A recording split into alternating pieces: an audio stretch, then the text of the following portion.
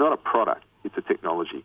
It's an education challenge. A regenerative suspension. There will be a growing demand for industrial photovoltaics. Pumped hydro. Innovation in the financing space. The high-speed train is in all our interests. All political lines. Australia is a solar paradise. The market is moving much faster than that. You've got something that's transformational. Solar window in a can. Beyond Zero, global warming science, solutions and action. Taking it to a do-it-yourself level. Hello, and welcome to the Beyond Zero radio show. We broadcast from the studios of 3CR in Melbourne and are syndicated on the Community Radio Network. You may download our podcast from the internet at either 3cr.org.au or bze.org.au or using any common podcasting app. Our guest today is Dr. Sarah Perkins. Dr. Perkins was awarded her PhD from the University of New South Wales and now works as a climate change researcher. To be more specific, Dr. Perkins focuses her work on heat waves, attempting to determine the natural and human components of regional climate change in Australia. Dr. Perkins has a website called sarahInScience.com and another called scorcher.org.au. Dr. Perkins can also be found on Twitter at SarahInScience, and that's no gaps and no underscore, just one word, SarahInScience. Dr. Perkins joins us over the telephone today. How are you, Sarah? I'm very well, thanks. And you? I'm very well too. Thanks for asking. We like to begin these interviews by asking each guest to provide an autobiography. Perhaps, Sarah, you could begin by telling us about your experience as a climate change researcher. Yeah, sure. So it's very interesting. I really enjoy my work. I really enjoy researching heat waves, and the way I fell into researching heat waves was just noticing that we've been seeing a lot more lately in the news, and quite naturally, of course, heat waves are ultimately weather events. They occur on very short timescales and usually over a small region. But I had wondered if we had worked out a way to properly measure these events, and after measuring these events, could we work out had they changed over time? Had we been seeing more of them? Had we been getting hotter events? Are they lasting for longer? That sort of thing. And the research I found was basically there was no single way to measure these events. So if we can't measure them properly, then how can we detect any sort of changes? So my research set out to work out a way on how we can measure these events, not only for myself as a climate scientist, but also invent ways to measure them that were helpful for people in impact circles. So people who research human health, for example, or ecosystems and the effect of intense heat on these sorts of systems. So that's what I've been doing. That's, I guess, a bit of an autobiography in terms of my research. As a climate scientist, it's a very interesting time since there's not really that much funding for us at the moment, unfortunately. And it is quite a topical issue for various reasons. So I think when we tend to step out of our research circle, we tend to cop a bit of flack from certain members of the public, dare I say climate skeptics. And that sometimes can be quite hard to deal with is the wrong word, but it can be challenging, I guess. Is there one international standard definition of heat waves common to Australia and everywhere else? Short answer is no. The best we've come up with is a prolonged period of excessive heat. And that's basically the definition you'll get if you check Wikipedia. I know because I've looked. And that's the only thing we can really agree on at the moment because different people want to know different things about heat waves. Some people want to know about how relative humidity works combined with intense heat. Some people are interested more in how long heat waves are lasting versus their intensity of those particular events versus how many we're getting in a season. People who are interested in bushfire management are sometimes interested in, are we seeing heat waves occur earlier than they used to, or are they occurring later than we used to, which can affect the length of the bushfire season as well. So because everyone's interested in a different part of a heat wave or a different characteristic of a heat wave, we can't really agree on the best way to measure them. And on top of that, we need really good daily data to measure these events. As I mentioned earlier, heat waves do occur as weather events, and that means that they occur at daily timescales. So the climate data that we need to calculate heat waves appropriately has to be at a daily timescale. And places like Australia, we've got a pretty good data record, but for other places across the world, like India and Africa, we're really lacking in that quality of data that we need. So it's really hard for all of us to sit down everywhere and try and agree on a definition. We do sometimes try and do that, but it's a challenge. I can understand the challenge.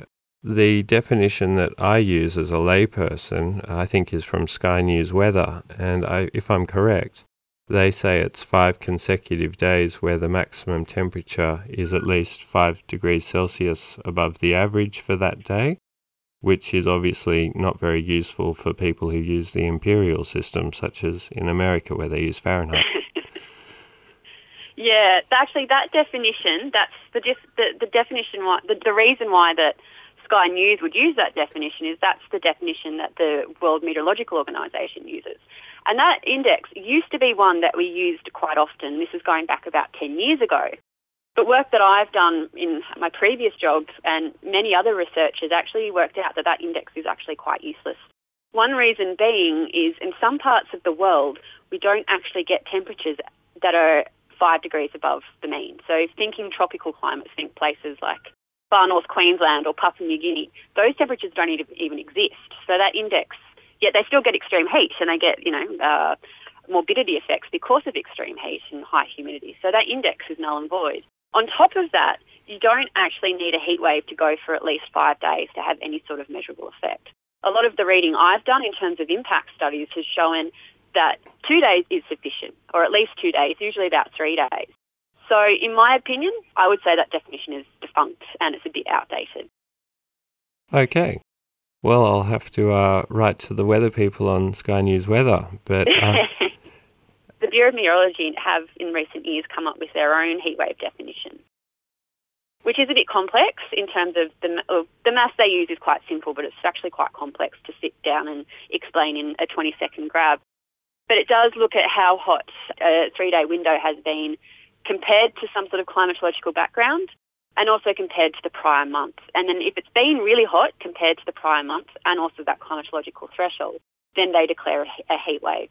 So they've kind of moved beyond that old definition and are now using one that they think is much more practical. And that's actually the index they now use for their heatwave forecasts, which they've been running for the past 2 summers. And those heatwave forecasts have actually been doing exceptionally well. So we're getting, in terms of, practical definitions, while we haven't all agreed universally on what the definition should be, the one that we're using operationally in Australia is actually doing a really good job. What is the historical frequency of heat waves? Well, I guess that depends how you measure them. Yep. Heat waves they don't always occur every year. There's a lot of natural variability behind heat waves. So, for example, in parts of Australia, we get more heat waves when it's an El Niño summer, particularly over parts of eastern Australia and in Queensland. Some years when, for example, we might be having an El La Niña summer when it's a lot of rainfall, we don't actually get any. So there's this real high variability from year to year. On average, though, if we did take an average across all possible years, we'd probably see that we'd get, depending on where you are, anywhere between 1 to 3 heat waves a year. And due to an increased concentration of greenhouse gases, how much has the probability of heat waves occurring increased? Oh, that's a really tricky question, and I can't give you a single answer on that either. It does depend on the event that you're looking at. So I don't actually have any figures in front of me right now, but I can give you an example. So we actually had a heat wave over much of Australia last year in May, and as we all know, May is late autumn, and I'm not sure about what it's been like in Melbourne, but we've had a pretty cold autumn this year in Sydney. Anyway, last year, though, we actually had quite a warm autumn, and we had this heat wave at the end of May. And some analysis that I did found that sort of heat wave with that intensity lasting for about 3 weeks it was over most of Australia, that now occurs 5 times more often than what it used to without greenhouse gases in the atmosphere. But that's just for that one particular event. So that's 5 times more likely now than what we would have seen if we didn't exist. But perhaps for another heat wave, maybe say the heat waves that occurred over Melbourne during the Australian Open a couple of years ago, that would have been a different change in likelihood. And that's the thing, we have to do it for every single event. There's not one way of saying, they've all increased by 10% or they've all increased by 50%. We can't do that just yet. Are any areas more prone to heat waves than other areas? It depends what sort of characteristics of heat waves that you're looking at. So certainly Melbourne, they get some wonderfully hot heat waves, but they don't necessarily last for very long. Whereas if you go further up north in Australia, particularly around tropical regions like Brisbane, they're not usually as hot as what we get in Melbourne. Sometimes they feel hotter because there's a lot of humidity in the air up there, but they tend to last for a bit longer up there too. So in terms of the really intense heat waves, certainly the southeastern parts of Australia are particularly prone to really hot heat waves. And they're generally the ones that will kill, unfortunately, more people because they're just so hot that people that are quite sick or quite elderly and can't cool down, they're more susceptible to being affected by these events.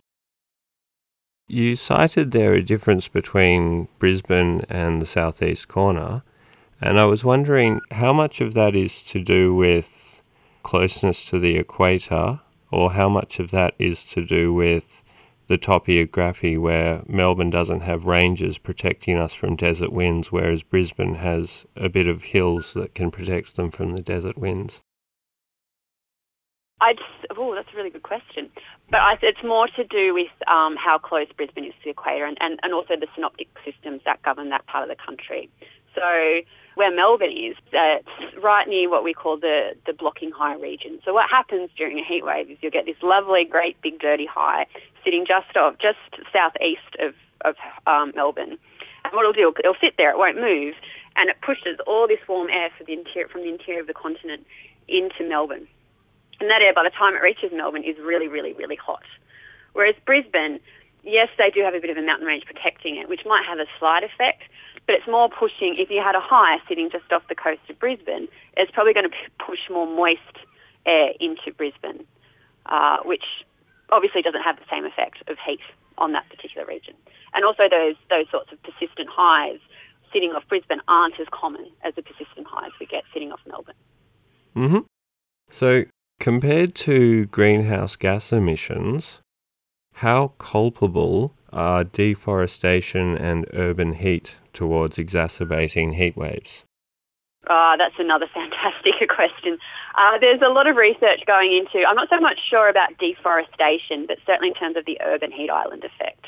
So, you knock down trees, you build buildings, you build cities, and it actually has a really bad effect because what's really important for human health when we're experiencing extreme heat is nighttime temperatures. We need cool nighttime temperatures to kind of rest our bodies and our bodies to get over that heat and hopefully prepare for the next day that could be really hot.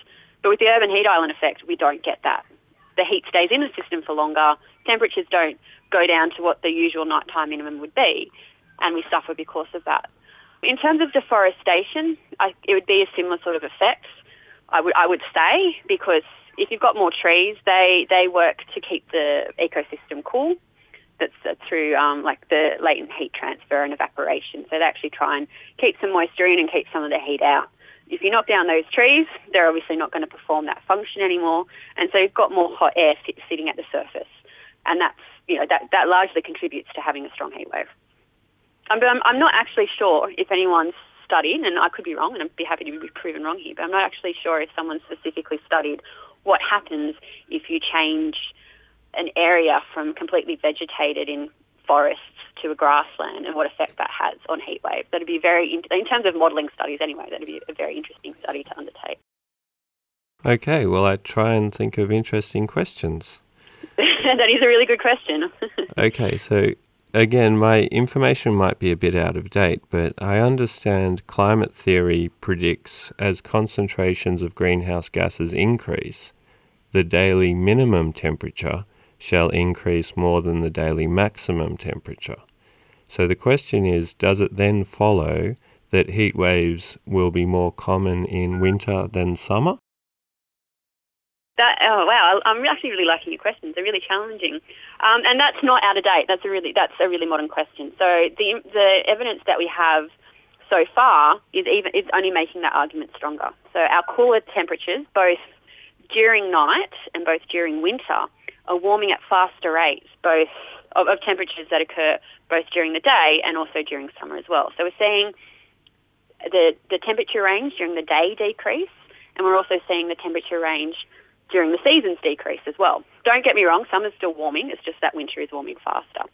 So that certainly increases the likelihood of having heat waves during winter as well.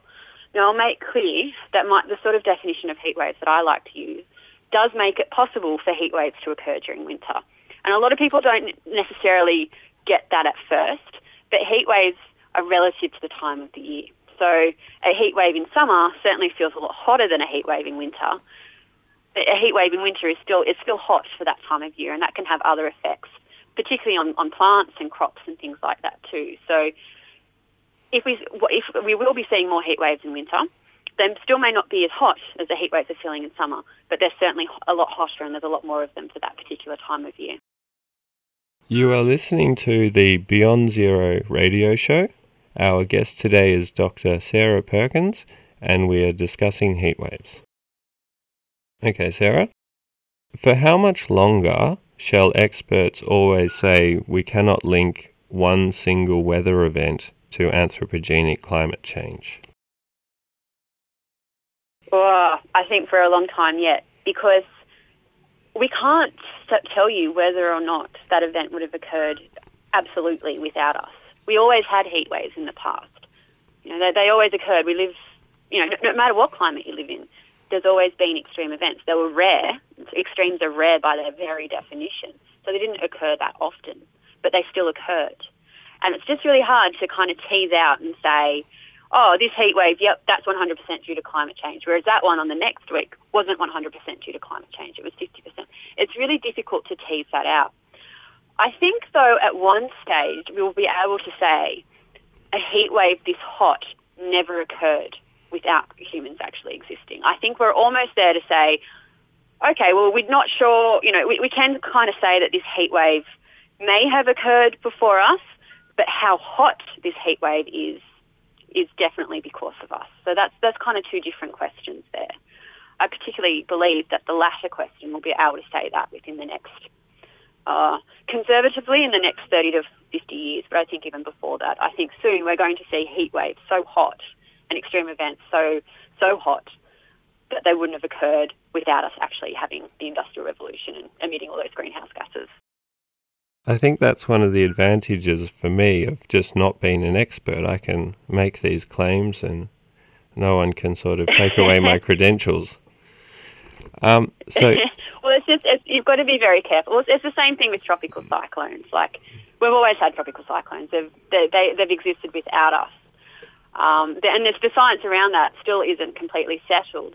But perhaps at one stage we may be able to say, well, yes, we've always had tropical cyclones, but perhaps now they're more intense, or we see less or more of them because of us. So it's the same for every other extreme event. Mm-hmm. So summer heat waves are often described as a silent killer, culpable of more human deaths in Australia than any other weather phenomena. What prevents people from engineering human shelters to withstand extreme heat? Wow, your questions are amazing. That's also a really good question. I'm not actually really sure, because I think part of it, I would think, is we're not actually aware at the time how extreme the impacts of a heat wave may be.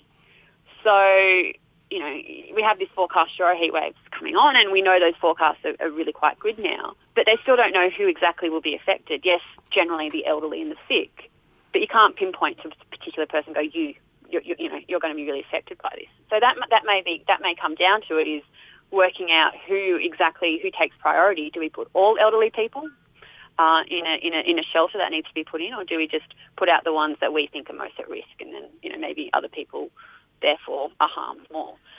I also don't think that people are well aware that they do kill.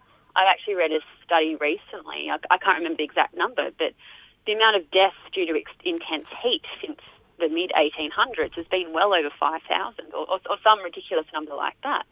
No one would even think of that, because no one dies or very few people die straight away when a heat wave occurs. It's a delayed reaction. So that's maybe because it's not something that people necessarily see happening straight away.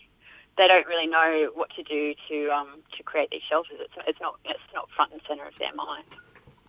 Okay, well, it's probably a good time to remind listeners that they need to cool off overnight during the heat wave.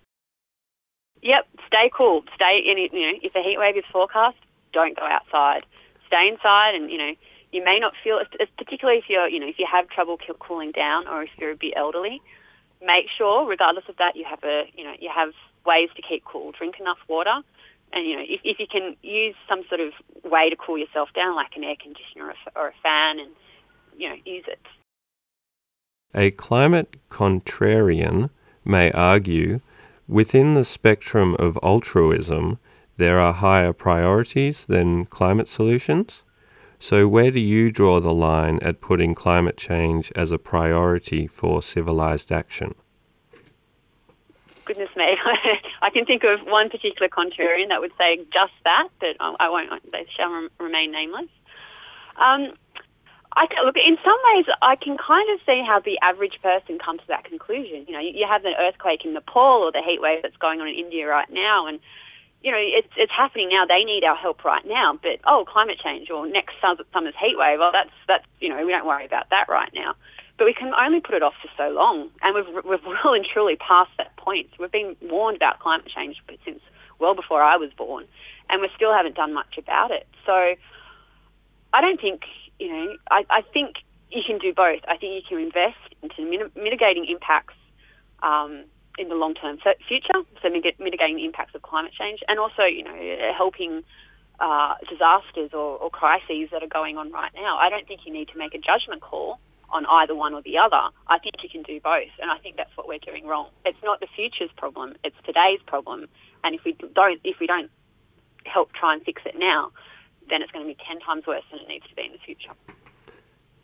And within climate solutions, is proving climate change is real and immediate a higher priority than renewable energy sources, land care, and shelter withstanding extreme weather events?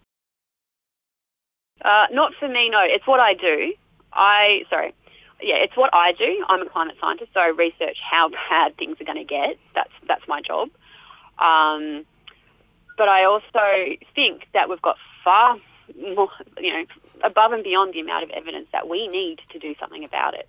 So in terms of social priorities, the priority should be, let's do something about it. Yes, we still need money and still need research to research what's going to happen. But we've passed the point of going, should we sit back and wait and see what happens? Things are already happening. We know we have a good idea, a very good idea about how bad they're going to get in the future. We need to start investing money into solutions. And I particularly support any sort of, investment into green energy and adaptation. And what does the employment market look like for climate researchers at the moment? Pretty dismal. Well, it's not just climate researchers that are hard hit. It's any sort of science research isn't looking so great after the past couple of federal budgets. So I myself, I'm only on a contract at the moment. I'm on a research grant, which I'm grateful to have, and it's quite a prestigious grant, so I'm very fortunate. But that doesn't secure me a long-term job. There's not very many jobs in academia, climate scientists or otherwise. So it's either move overseas or just pray that something comes up in the next few years before my research money runs out. On top of that, the sort of next phase of grants that I would, naturally go for, they've just been slashed as well. So they're already extremely hard to get. We all have to have our bids assessed by a third-party panel, and then they choose which ones they think are the most appropriate and the best ones to fund. And the amount of grants now, I think, in the next phase have dropped from 200 per year to 50 per year. So they only had a 10 to 15% success rate. When there was 200 available, having 50 available, well, you do the math. It's not very likely that anything will get funded, despite how good your science may be. So it's a bit unfortunate that's the situation right now.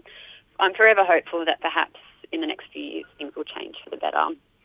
But yeah, it is quite concerning. Science and research isn't really valued in this country anymore, and whether it's climate science or chemistry or geology or what have you, we need blue sky research to make new discoveries and to find new things, and it's just not being valued anymore. I was speaking to a lady at 3CR who also writes the science magazine for children in Australia, and she's got the same problem with funding cuts. And I hope I'm not saying that publicly and offending anyone, but I have a similar problem with the Arts Council, where we've just lost half our budget as well. Well, it's just another. It's really depressing. And what happened to CSIRO? They lost a quarter of their funding, and so I worked there for 2 years when I was living in Melbourne, and it's just so sad to see that they've just done all this fantastic science, not just in climate science, but the whole of CSIRO covers all of the sciences and more. All of the work that they've done, it's been cut back. It takes so long to have that research base built up, and CSIRO was really well valued, and that's just been taken away in a couple of years. And what message does that say to kids about how we value science and research and critical thinking? That doesn't say anything. I actually had someone say to me the other day that their girl has, seen me on TV and heard me on radio like we are doing today, and she's like, "Oh, I want to be like her. I want to be a scientist like her." And that was really pleasing to hear. It's really nice that I'm inspiring young women to be scientists. But at the same time, I'm like, oh goodness, the poor thing. She's going to have such a tough road ahead of her. And I don't want to discourage anyone from doing science, but it's coming to that. What sort of message are we sending our kids and anyone else who enjoys this sort of industry? Most people are leaving the country to research overseas, and that's I don't want to bring my kids up thinking that science is a worthless enterprise, because it's not. Yeah, science is very useful. So would you encourage high school leavers to study climate events as a career? I would. Oh gosh, this is a tricky question. It's really, my personal morals are coming into play here. I would, and again, not just climate science, but science in general. It's fascinating.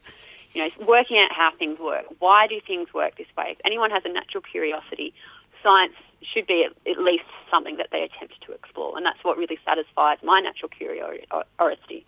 I was always asking my year 11 and 12 chemistry teacher, but why? Why does this chemical have these properties? Why do they interact like this? And I think I drove her a little bit insane, but she encouraged me to study science at uni because I was always asking why and finding out the reasons behind things. So certainly any sort of child that I would come across that had that natural curiosity, I would encourage. I would, I guess, in some ways, perhaps, also guide them to think broadly about, going overseas to study and getting experience, particularly in the sort of situation we're in now in this country. But I wouldn't necessarily say, science, there's no money, there's no jobs in science. I would never say that, because I still believe that, whatever someone's interested in doing, they should be encouraged to go down that path. And, particularly science, because we do need more critical thinkers out there and people who ask why and find the answers to things that we don't know. And can you tell us about your Scorcher website? Yeah, sure. So actually, at the moment, that's being redeveloped. So it's almost done actually. So it should be looking a lot more pretty than it currently does, and hopefully having a bit more of a functionality to it as well. At the moment, it tracks in almost real time heat waves across the country. So at the moment, on the left-hand side, you have this map, and it's the areas on the map that are shaded red indicate where a heat wave has recently occurred over that part of the country. And then there's also these little red dots. You can click on one of those, and those dots are actually a particular station. And if you click on that dot, it will show you the temperature record for the last 3 months and highlight in red where a heat wave has recently occurred on that station. And then there's a few summary statistics explaining how hot the hottest heat wave was for that particular station, or how long the longest heat wave was and when it occurred. So it's kind of giving people the tool and the ability to actually explore heat waves across Australia. They can work out, if a heat wave has just occurred in Sydney, for example, that was, we've just had a heat wave. Was that the hottest heat wave we've ever had? Was it the longest heat wave? And a bit of fun fact for people who might be listening in Sydney, the longest heat wave we've actually had was in May last year. And as this is what I was saying earlier, that heat waves can occur during the cooler times of the year, and that example is one of them. So it was warm relative to that time of year, and it actually lasted for, I think, over 2 weeks. So that's the idea behind Scorcher. I've done all this work researching how heat waves should be measured, whether or not they've changed, and looking particularly at Australia for those changes. So what use to that is to the general public if it's just locked up in a science publication somewhere. I wanted to kind of have a practical application for my work, and this is pretty much it. And for listeners, that's Scorcher.com.au. And Sarah, I'm going to have to ask you to repeat where your websites are and your Twitter account and where people can find you over the internet. Yeah, sure. So my personal page is sarahinscience.com. That's Sarah spelled Sarah in science.com. And my Twitter handle is just @SarahInScience. So feel free to check out my website. I used to do a lot of blogging, but unfortunately I've kind of lost track of doing that. But I do intend to hopefully get back into it at some point. And yeah, feel free to follow me on Twitter or send me a message and ask me any question. Thank you for teaching us more about heat waves, and thank you for joining us today, Sarah. My pleasure. I hope someone or some people have learnt something tonight. You have been listening to the Beyond Zero radio show, brought to you by the climate solutions organisation Beyond Zero Emissions. To find out about all we do, please visit our website at www.bze.org.au. You've been listening to a 3CR podcast produced in the studios of independent community radio station 3CR in Melbourne, Australia. For more information, go to allthews.3cr.org.au.